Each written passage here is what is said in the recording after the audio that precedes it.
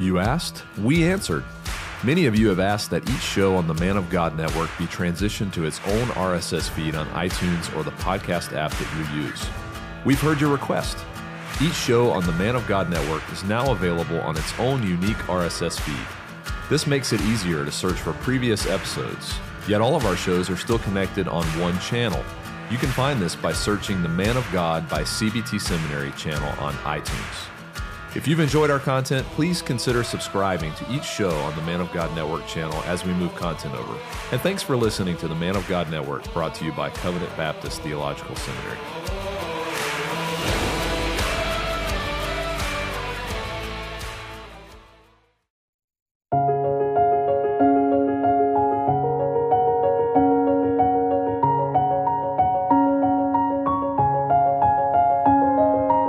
You have tuned in to the Man of God Network, a ministry of Covenant Baptist Theological Seminary in Owensboro, Kentucky. This is called Narrated, Puritan. A couple of days ago, a friend that I used to deliver the mail with in the Postal Service in Grand Rapids sent me a link to a YouTube video of a sermon by Charles Spurgeon called An Awful Premonition. But where this was unique is it is actually preached from the text. And I believe the narrator did such a good job, I could hardly tell that it was a narration, and very much worth hearing, a very solemn message. I didn't have any success finding out who narrated this sermon or who preached it. There are other dramatized sermons by Spurgeon on YouTube, but I don't believe anyone comes close to this. This guy did a superb job. I compared his preaching with the text, and he stuck to the text, and I couldn't believe he had this kind of a gift. But I'll let you be the judge of that.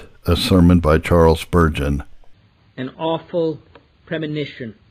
A sermon by C.H. Spurgeon, the Metropolitan Tabernacle, Newington. Matthew 16, verse 28. Verily, I say unto you, there be some standing here which shall not taste of death till they see the Son of Man coming in his kingdom. I must confess that I frequently read this verse with but a vague sense of its profound impressiveness. And I have passed it over rapidly because I did not understand it clearly. Though well acquainted with the usual interpretations, none of them had ever satisfied my mind. It seemed to me as if the text had awakened surprise without suggesting a simple, obvious meaning. And therefore the good commentators had invented explanations and offered suggestions, widely different ones from another, but all equally obscure and improbable. Lately, however, in reading a volume of sermons by Bishop Horsley, I have met with altogether a new view of the passage, which I firmly believe to be the correct one. Though I do not suppose I shall carry the judgment of all of you with me, yet I shall do my best to bring out of it that terrible denunciation which I believe the Savior has here left on record. With his own cross and passion in view, he was admonishing his disciples to steadfastness, appealing to them at any sacrifice to take up their cross and follow him, then portraying the inestimable value of the soul and reflecting on the horror of the soul being lost, a doom, the full force of which it would be impossible to comprehend until he should come in the glory of his Father with all his holy angels. He stopped short, looked upon some of the company, and said in words like these, there are certain persons standing here who shall never taste of death till they see the Son of Man coming in his kingdom. Now, what did he mean by this? Obviously, it is either a marvelous promise to some who were his disciples indeed, or else it is a portent of woe to others who should die in their sins. How do the popular interpretations of our learned expositors look at it? Some say it refers to the Transfiguration. And it certainly is remarkable that the account of the Transfiguration immediately follows this verse. Both in Mark and in Luke as well as in this record of Matthew. Can you for a moment bring your minds to believe that Christ was describing his transfiguration when he spoke of the Son of Man coming in his kingdom? And whether you can see any connection between the transfiguration and the preceding verse, which says, "For the Son of Man shall come in the glory of his Father with his angels, and then he shall reward every man according to his works." We grant you that Christ was in his glory upon Mount Tabor, but he did not there reward every man according to his works. Nor is it fair to call that a coming of the Son of Man at all. He did not come on Mount Tabor, for he was on the earth already, and it is a misuse of language to construe that into an advent. Besides, where would be the occasion for such a solemn prefix? "Verily, I say unto you." Does it not raise expectation merely to cause disappointment? If he intended no more than this, "There be some standing here who shall see me transfigured." That scene took place 6 days afterwards. The next verse tells you so. "And after 6 days Jesus taketh Peter, James, and John his brother, and bringeth them up into an high mountain apart." Why the majesty of the prediction which carries our thoughts forward to the last things in the world's history makes us shrink from accepting an immediate fulfillment of it all? I cannot imagine, therefore, that the transfiguration is in the slightest degree referred to here. But I do not think that anyone would have thought of such a thing unless he had been perplexed and utterly nonplussed for an explanation. Again, though it seems almost incredible, Dr. Gill endorses this view, and moreover says that it also refers to the descent of the Holy Ghost. At this I am staggered. How any man can find an analogy with Pentecost in the connection here, I cannot think. Pentecost took place 6 months after this event. And why Jesus Christ would say, "Verily, I say unto you, there be some standing here who will live 6 months," I really cannot comprehend. It seems to me that my Master did not waste people's time by talking such platitudes. Who that reads this passage can think it has any reference to the descent of the Holy Ghost? "For the Son of Man shall come in the glory of his Father with his angels, and then shall he reward every man according to his works." Did Christ come at Pentecost in the glory of his Father? Was there any company of angels? Did he then reward every man according to his works?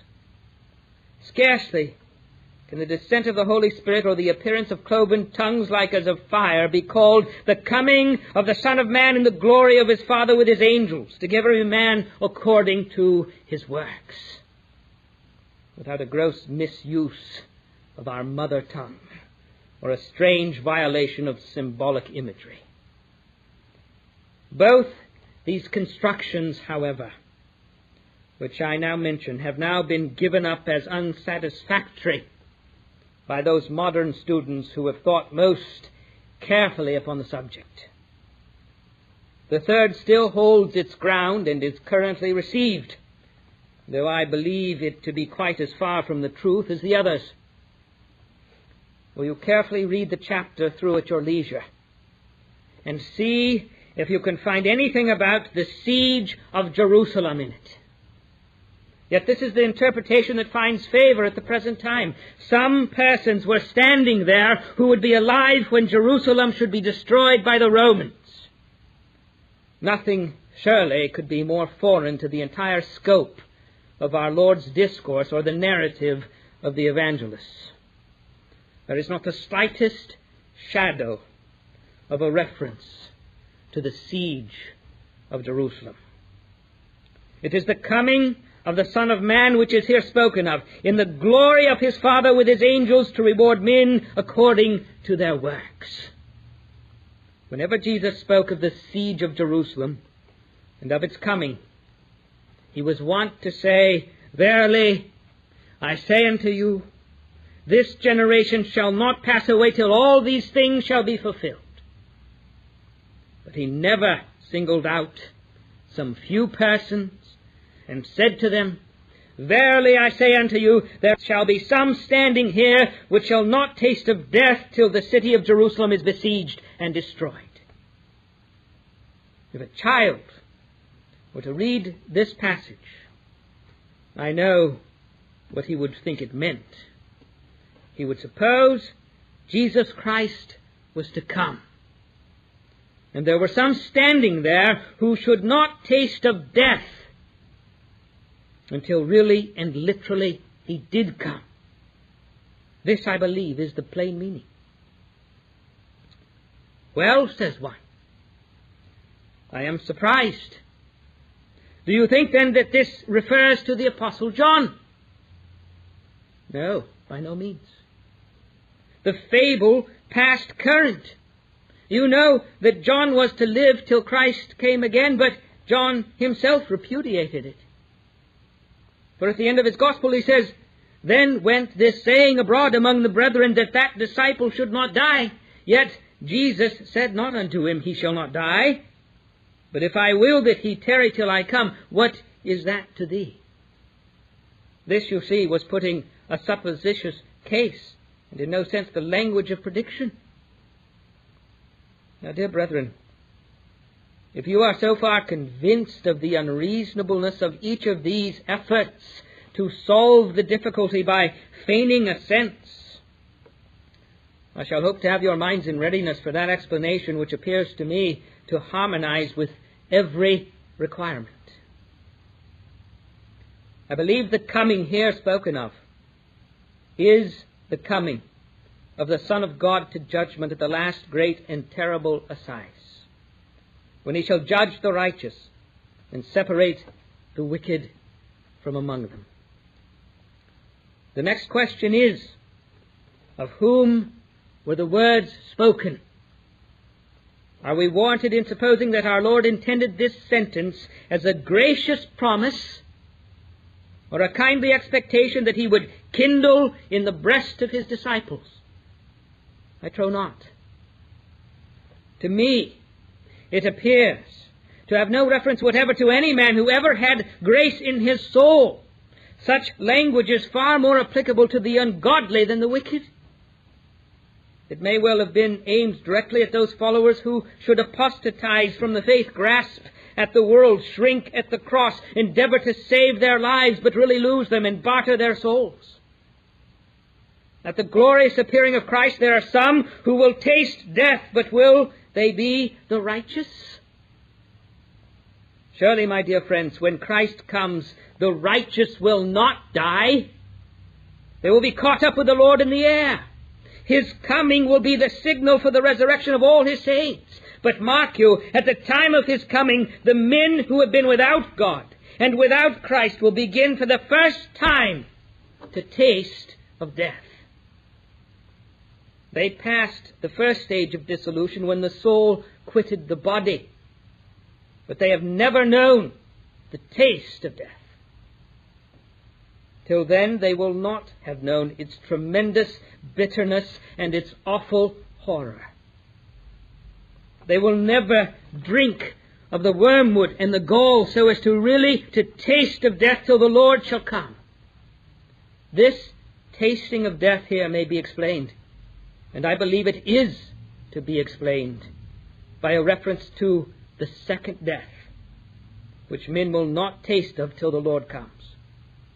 And what a dreadful sentence that was, when the Savior said, perhaps singling out Judas as he spoke, Verily, I say unto you, there be some standing here who shall never know what that dreadful word death means till the Lord shall come. You think that if you save your lives, you escape from death. You do not know what death means. The demise of the body is but a prelude to the perdition of the soul. The grave is but the porch of death. You will never understand the meaning of that terrible word till the Lord comes. This can have no reference to the saints, because in the 8th chapter of John, in the 51st First verse, you find this passage, Verily, verily, I say unto you, if a man keep my saying, he shall never see death. Then said the Jews unto him, Now we know that thou hast a devil. Abraham is dead, and the prophets, and thou sayest, if a man keep my saying, he shall never taste of death. No righteous man therefore can ever taste of death. He will fall into that deep, oblivious sleep in which the body sees corruption. But that is another and a very different thing from the bitter cup referred to as tasting of death. When the Holy Ghost wanted an expression to set forth that which was the equivalent for the divine wrath, what expression was used? Christ, by the grace of God, tasted death for every man. The expression to taste of death means the reception of that true and essential death which kills both the body and the soul in hell forever. The Savior said then, as he might say, I fear if he stood in this pulpit tonight, Verily I say unto you, there be some standing here which shall not taste of death till they see the Son of Man coming in his kingdom. If this be the meaning, and I hold that it is in keeping with the context, it explains the verse, set forth the reason why Christ bespoke breathless attention with the word verily, answers both the grammar and the rhetoric, and is not by any argument that I have ever heard of to be moved. If this be so, what thrilling denunciations are contained in my text. Oh, may the Holy Spirit deeply affect our hearts and cause our souls to thrill with its solemnity. What thoughts it stirs up, compared with the doom which will be inflicted upon the ungodly at the coming of Christ. The death of nature is nothing. We go further. Compared with the doom of the wicked at the coming of Christ, even the torment of souls in a separate state are scarcely anything. The startling question then comes up.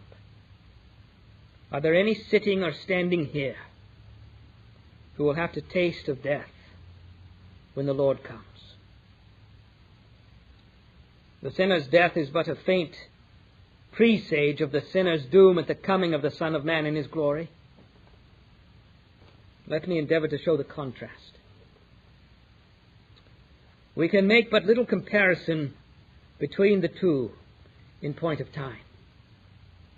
Many men meet with their death so suddenly that it can scarcely involve any pain to them. They are crushed perhaps by machinery. A shot sends them to find a grave upon the battlefield, or they may be speedily poisoned. If they be for hours or days or weeks or months upon the bed of sickness, yet the real work of dying is but short.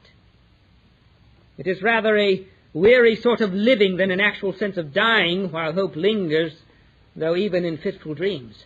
Dying is but the work of a moment. If it shall be said to last for hours, yet the hours are brief. Misery may count them long, but oh, with what swift wings do they fly. To die, to fall asleep, to suffer, it may be but a pin's prick, and then to have passed away from the land of the living to the realm of shades. But oh, the doom which is to be brought upon the wicked when Christ comes. This is a death which never dies. Here is a heart palpitating with eternal misery. Here is an eye never filmed by the kind finger of generous forgetfulness. Here will be a body never to be stiffened in apathy, never to be laid quietly in the grave, rid of keen pangs, wearying disease, and lingering wretchedness. To die, ye say, is nature's kind release. It bringeth ease. It comes to a man for this world at least a farewell to his woes and griefs, but there shall be no ease, no rest, no pause in the destination of impenitent souls. Depart, ye cursed, shall ever ring along the endless aisles of eternity. The thunderbolt of that tremendous word shall follow the sinner in his perpetual flight from the presence of God, from its baleful influence. He shall never be able to escape. No, never. 1,000,000 years shall make not so much difference to the duration of his agony as a cup of water taken from the sea would be to the volume of the ocean. Nay, when millions of years told 1,000,000 times shall have rolled over their fiery orbits over his poor tormented head, he shall be no nearer to the end than he was at first. Talk of death. I might even paint him as an angel when once I think of the terrors of the wrath to come. Soon come, soon gone is death. That sharp scythe gives but one cut, and down falls the flower and withers in the heat of the sun. But eternity, eternity, eternity, who shall measure its wounds? Who shall fathom the depth of the gashes? When eternity wields the whip, how dreadfully will it fall? When eternity grasps the sword, how deep shall be the woundings, how terrible its killing. To linger in eternal pain, yet death forever fly. You are afraid of death, sinner. You are afraid of death, but were you wise, you would be 10,000 times more afraid of the coming and the judgment of the Son of Man. In point of loss, there is no comparison. When the sinner dies, it is not tasting of death in its true sense, for what does he lose? He loses wife and children and friends. He loses all his dainty bits and his sweet draughts. Where now his viol and his lute? Where now the merry dance and the joyful company? For him no more the pleasant landscape, nor the gliding stream. For him no more the light of the sun by day, nor the light of moon and stars by night. He has lost at one stroke every comfort and every hope. But then the loss, as far as death is concerned, is but a loss of earthly things. The loss of temporal and temporary comforts, and he might put up with that. It is wretched enough to lose these, but let your imagination follow me. Faint as is my power to describe the everlasting and infinite loss of the man who is found impenitent at the last great day of judgment. What loses he then? The harps of heaven and the songs thereof, the joys of God's presence and the light thereof, the jasper sea and the gates of pearl.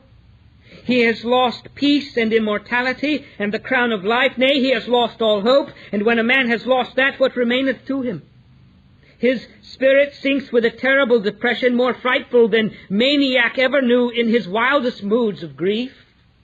His soul sinks never to recover itself into the depths of dark despair, where not a ray of hope can ever reach him. Lost to God, lost to heaven, lost to time, lost to the preaching of the gospel, lost to the invitation of mercy, lost to the prayers of the gracious, lost to the mercy seat, lost to the blood of sprinkling, lost to all hope of every sort, lost forever. Compared with this loss, the losses of death are nothing. And well might the Savior say that lost spirits shall not even taste of death until he shall come, and they shall receive their sentence. Neither does death bear any comparison with the last judgment in point of terror. I do not like to paint the terrors of the dying bed of unawakened men. Some, you know, glide gently into their graves. It is in fact the mark of the wicked that they have no bands in their death, but their strength is firm, and they are not troubled like other men are. Like the sheep, they are laid in the grave. A peaceful death is no sign of grace. It's Some of the worst of men have died with a smile upon their countenance, to have it changed for one eternal weeping. But there are more men of other exquisite sensibility, instructed men, who cannot die like brutes, and they have alarms, and they have fears and terrors when they are on their dying beds. Many an atheist has cried to God under dying pangs, and many an infidel who heretofore could brag and speak high things against God has found his cheek turn pale and his throat grow hoarse when he has come there. Like the mariner, the boldest man in that great storm, reels to and fro and staggers like a drunken man, and is at his wit's end, for he finds that it is no child's play to die. I try sometimes to picture that hour, when we shall perhaps be propped up in the bed, or lying down with pillows round about us, be diligently watched, and as they hush their footfalls and gaze anxiously on, there is a whisper that the solemn time has come, and that there is a grappling of the strong man with the stronger than he. Oh, what must it be to die without a Savior, to die in the dark without a light except the lurid glare of the wrath to come. Horrors there are indeed around the deathbed of the wicked, but these are hardly anything compared with the terrors of the day of judgment. When the sinner wakes from his bed of dust, the first object he will see will be the great white throne, and the judge seated upon it. The first sound that will greet his ears will be the trumpet sounding, "Come to judgment, come to judgment, come to judgment, sinner, come." He will look up, and there will be the Son of Man on his judgment throne, the king's officers arranged on either side, the saints on his right hand, the angels round about. Then the books will be opened. What creeping horror will come upon the flesh of the wicked men! He knows his turn will arrive in a moment. He stands expecting it. Fear takes hold upon him while the eyes of the judge look him through and through, and he cries to the rocks to hide him and the mountains to fall upon him. Happy would he be now to find a friendly shelter in the grave, but the grave has burst its doors and can never be closed upon him again. He would even be glad to rush back to his former state in hell, but he must not. The judgment has come. The assize is set. Again the trumpet rings. Come to judgment, come to judgment, come to judgment, come away. And then the book is opened, and the dread sentence is pronounced. And to use the words of Scripture, death and hell are cast into the lake of fire. This is the second death. And whosoever was not found written in the book of life was cast into the lake of fire. The man never knew what death was before. The first death was but a flea bite. This is death indeed. The first death he might have looked back upon as a dream compared with this tasting of death now that the Lord has come. From what we can glean darkly from the hints of Scripture, the pains of death are not at all comparable to the pains of the judgment at the second advent. Who will speak in a depreciating manner of the pains of death? If we should attempt to do so, we know that our hearts would contradict us. In the shades of night, when deep sleep falleth upon men, you sometimes suddenly awake, you are alarmed. The terror by night has come upon you. You expect, you hardly know what it is, but you are half afraid that you are about to die. You know how the cold sweat comes upon the brow. You may have a good hope through grace, but the very thought of death brings a peculiar pain. Oh, when death has really come in view, some of us have marked with terrible grief the sufferings of our dearest friends. We have heard the eye strings break. We have seen the face all pallid and the cheek all hollow and sunken, and we have sometimes seen how every nerve has become a road for the hot feet of pain to travel on, and how every vein has been a canal of grief. We have marked the pains and the moans and groans and dying strife that fright the soul away. These, however, are common to man. Not so the pangs which are to be inflicted both on body and on soul at the coming of the Son of God. They are such that I cast a veil over them, fearful of the very thought. Let the Master's words suffice. Fear him who is able to cast both body and soul into hell. Yea, I say unto you, fear him. Then the body, in all the parts, shall suffer. The members which were once instruments of unrighteousness shall now be instruments of suffering. And the mind, the major sinner, shall be also the greater sufferer. The memory, the judgment, the understanding, the will, the imagination, and every power and passion of the soul become a deep lake of anguish. But I spare you these things. Oh, spare yourselves. God alone knows with what pain I discourse upon these horrors. Were it not that they must be spoken of, or else I must give my account at the day of judgment as a faithless servant. Were it not that I speak of them in mercy to your souls, poor sinners, I would fain forget them altogether, seeing that my own soul has a hope in him who saveth from the wrath to come. But as long as you will not have mercy upon yourselves, we must lay this axe at your root. So long as you will make a mock of sin and set at naught the tares of the world to come, we must warn you. If it be hard to talk of these things, what must it be to endure them? And if a dream makes you quiver from head to foot, what must it be to endure really and in person the wrath to come? O souls, were I to speak as I ought, my knees would knock together with trembling now. And were you to feel as you should, there would not be an unconverted man among you who would not cry, Sirs, what must I do to be saved? I do conjure you to remember that death with all its pangs is but a drop of a bucket compared with the deep, mysterious, fathomless, shoreless sea of grief you must endure forever at the coming of the Lord Jesus, except you repent. Death makes great discoveries. The man thought himself wise, but death draws the curtain and he sees written up in large letters, Thou fool. He said he was prudent, for he hoarded up his gold and silver and kept the wages of the laborer. But now he finds that he has made a bad bargain. While the question is propounded to him, What doth it profit thee to have gained the world and to have lost thy soul?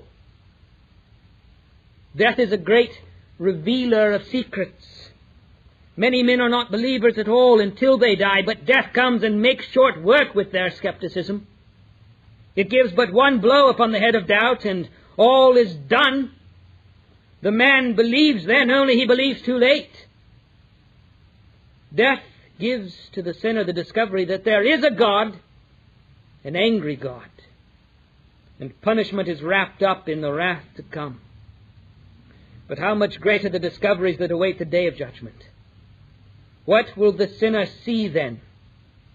He will see the man who was crucified sitting upon the throne. He will hear how Satan has been defeated in all his craftiest undertakings. Read from those mysterious books, the secrets of all hearts shall then be revealed. Then men shall understand how the Lord reigns supremely, even when Satan roared most loudly, how the mischief and the folly of men did but after all bring forth the great purposes of God.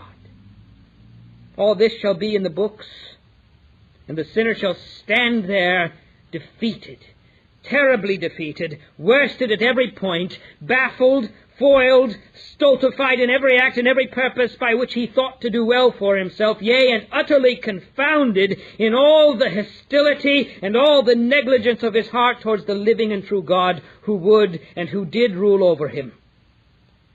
Too late, he will discover the preciousness of the blood he despised. the value of the Savior he rejected, the glory of the heaven which he lost, the terror of the hell in which he is sentenced. How wise, how dreadfully wise will he be when fully aware of his terrible and eternal destruction. Thus sinners shall not taste of death in the real meaning of the term until the Lord shall come. Still further, in the state of separate spirits, they have not fully tasted of death, nor will they do so until Christ comes. The moment that a man dies, his spirit goes before God. If without Christ, that spirit then begins to feel the anger and the wrath of God. It is as when a man is taken before a magistrate. He is known to be guilty, and therefore he is remanded and put in prison till his trial shall come. And such is the state of souls apart from the body. They are spirits in prison, waiting for the time of their trial. There is not, in the sense in which the Romanist teaches it, any purgatory, yet there is a place of waiting for lost spirits, which is in Scripture called hell, because it is one room in that awful prison house in which must dwell forever spirits that die finally impenitent and without faith in Christ. But those of our departed countrymen and fellow citizens of earth who die without Christ yet have not yet fully tasted of death, nor can they until the advent of the Lord. Just consider why not. Their bodies do not suffer. The bodies of the wicked are still the prey of the worm. Still the atoms are the sport of the winds and are traversing their boundless cycles, and must do so until they are gathered up into the body again at the trump of the archangel, at the voice of God. The ungodly know that their present state is to have an end at the judgment, but after the judgment their state will have no end. It is then to go on and on and on, forever and ever, unchanged and unchangeable. Now there may be half a hope and anticipation of some change, for change brings some relief, but to the finally damned, upon whom the sentence has been pronounced, there is no hope even of change. Forever and forever shall there be the same ceaseless wheel of misery. The ungodly, too, in their present state, have not as yet been put to the shame of a public sentence. They have, as it were, merely been cast into prison, the facts being too clear to admit of any doubt as to the sentence, and they are their own tormentors, vexing and paining themselves with the fear of what is yet to come. They have never yet heard that dreadful sentence, "Depart, ye cursed, into everlasting fire, prepared for the devil and his angels." I was struck, whilst studying this subject, to find how little is said about the pains of the lost while they are merely souls, and how much is said concerning this when the Lord comes. You have that one parable of the rich man and Lazarus. There it speaks of the soul being already tormented in the flame, but if you turn to the 13th chapter of Matthew and read the parable of the tares, you will find it is at the end of the world that the tares are to be cast into the fire. And then comes the parable of the dragnet. It is when the dispensation comes to an end that the net is to be dragged to shore, and then the good are put in vessels and the bad cast away. And then the Lord says, "The Son of Man shall send forth his angels, and they shall gather out of his kingdom all things that offend, and them which do iniquity, and shall cast them into a furnace of fire. There shall be wailing and gnashing of teeth." That memorable description in Matthew of those of whom he said, "I was a-hungered, and you gave me no meat. I was thirsty, and you gave me no drink," is described as happening when the Son of Man shall come in his glory and all his holy angels with him. The Apostle Paul, too, tells us plainly in the epistle of the Thessalonians, that the wicked are to be destroyed at his coming by the brightness of his power. The recompense of the ungodly, like the reward of the righteous, is anticipated now. But the full reward of the righteous is to be at his coming. They are to reign with Christ. Their fullness of bliss is to be given them when the King himself in his glory shall sit upon his throne. So too the wicked have the beginning of their heritage at death. But the dread fullness of it is to be hereafter. At the present moment, death and hell are not yet cast into the lake of fire. Death is still abroad in the world, slaying men. Hell is yet loose. The devil is not yet chained, but still does he go about the dry places, seeking rest and finding none. At the last day, at the coming of Christ, death and hell shall be cast into the lake of fire.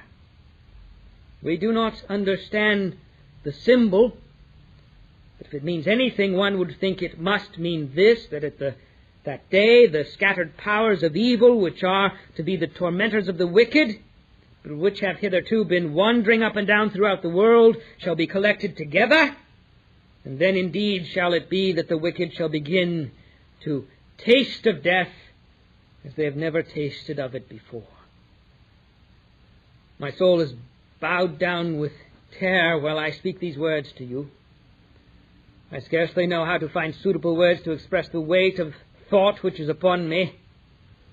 My dear hearers, instead of speculating upon these matters, let us try to shun the wrath to come, and what can help us to do that better than to weigh the warning words of a dear and loving Savior, when he tells us that at his coming such a doom shall pass upon impenitent souls that compared with it even death itself shall be as nothing. Christians, by the faith of their risen Lord, swallow death in victory. But if you die impenitent, you swallow death in ignorance. You do not feel its bitterness now, but oh, that bitter pill has yet to work its way, and that fierce draught has yet to be drained even to the dregs, unless you repent. And now, does not the meditation of these terrors prompt a question? Jesus said, "Verily I say unto you, there be some standing here which shall not taste of death till they see the Son of Man coming in his kingdom." Are there any standing or sitting here who shall not taste of death till then? In that little group addressed by the Savior stood Judas. He had been trusted by his master, and he was an apostle. But after all, he was a thief and a hypocrite. He, the son of perdition, would not taste of death till Christ should come in his kingdom. Is there a Judas here? I look into your faces, and many of you are members of this church, and others of you, I doubt not, are members of other Christian churches. But are you sure that you have made sound work of it? Is your religion genuine? Do you wear a mask, or are you an honest man? Oh, sirs, try your own hearts. And since you may fail in the trial, ask the Lord to search you. For as the Lord thy God liveth, unless ye thus search yourselves and find that you are in the right, you may come presumptuously to sit at the Lord's table. Though with a name to live, you may be among his people here, you will have to taste of death when the Lord comes. You may deceive us, but you cannot deceive him. The preacher reflects that he himself may be mistaken, that he himself may be self-deceived. If it be so, may the Lord open his eyes to know the worst of his own state. Will you put up this prayer for yourselves, professors? Do not be too bold. You who say you are Christ's, never be satisfied till you are quite sure of it. And the best way to be sure is to go again just as you went at first, and lay hold on eternal life through the power of the blessed Spirit, and not by any strength of your own. No doubt, however, there stood in that little throng around the Saviour some who were careless sinners. He knew that they had been so during the whole of his teaching, and that they would be so still, and therefore they would taste of death at his coming. Are there not some careless persons come in here tonight? I mean you who never think about religion, who generally look upon the Sunday as a day of pleasure, who loll about in your shirt sleeves nearly all the day, you who look upon the very name of religion as a bugbear to frighten children with, who mock at God's servants and condemn the very thought of earnestly seeking after the Most High. Oh, will you be among the number of those who taste of death when the Son of Man shall come in his kingdom? Oh, must I ring your death knell tonight? Must my warning voice be lost upon you? I beseech you to recollect that you must either turn or burn. I beseech you to remember this.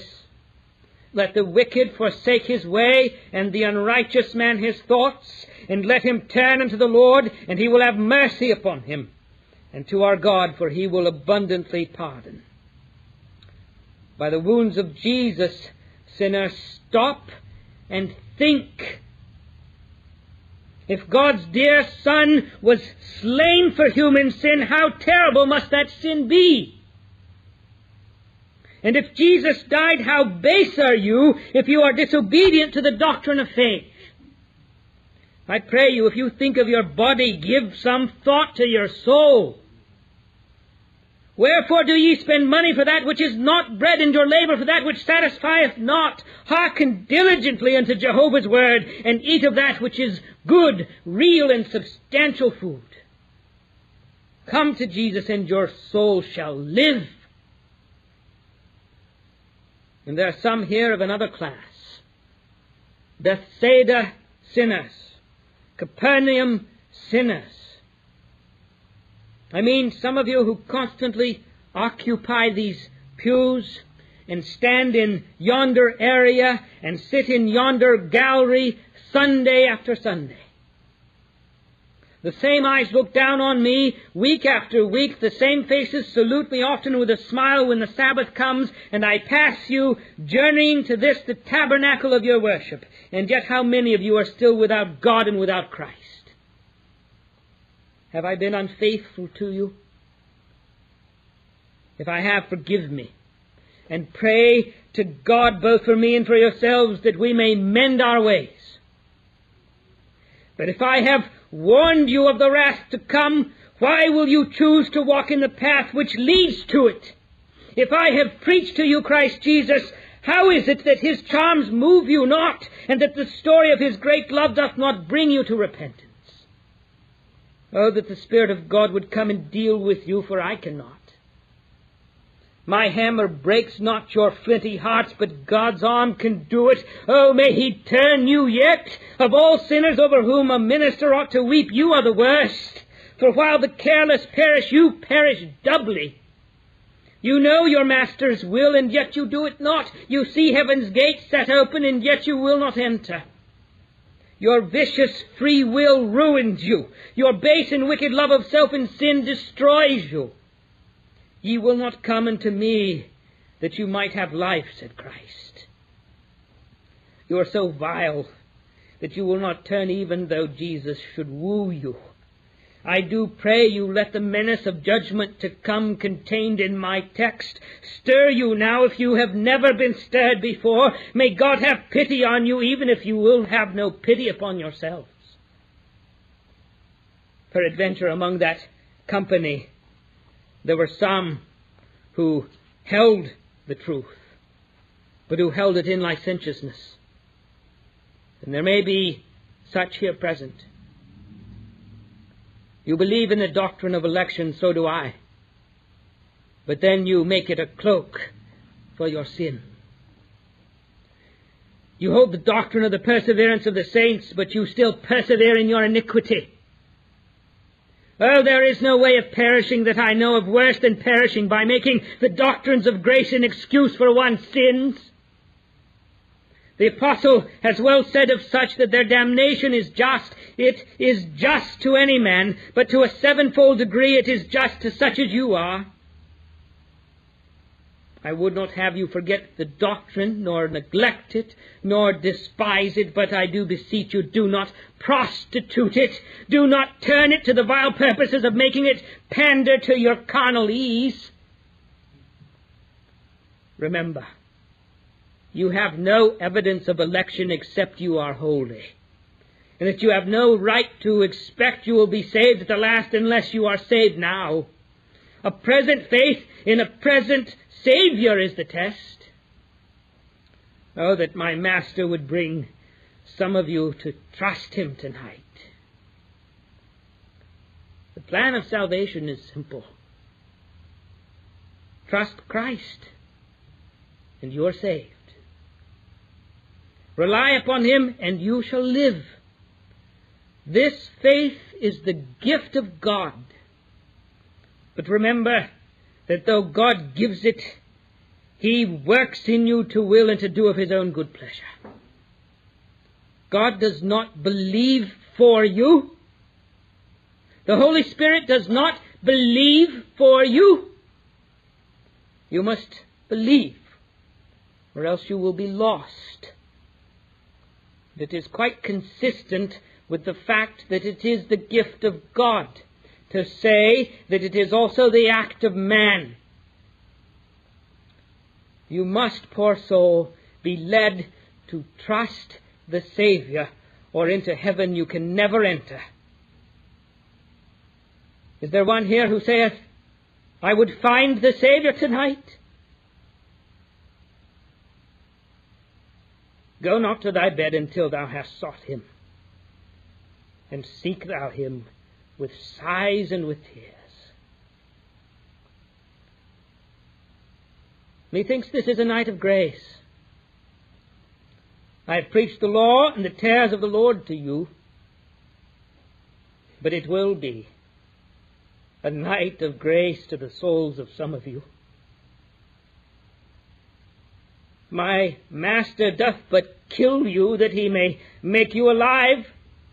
He does but wound you that He may make you whole. I feel a sort of inward whisper in my heart that there are some of you who even now have begun your flight from the wrath to come. Whither do ye flee? Fly to Jesus. Haste, sinner, haste. I trust you will find Him before you retire to your beds. If you lie tossing there in doubt and fear, then may He manifest Himself unto you before the morning light. Methinks I would freely give my eyes if you might but see Christ, and that I would willingly give my hands if you might but lay hold on Him. Do, I conjure you, put not from you this warning, but let it have its proper work upon you and lead you to repentance. May God save you, and may the prayer which we have already offered this evening be answered, that the company of you may be found among His elect at His right hand.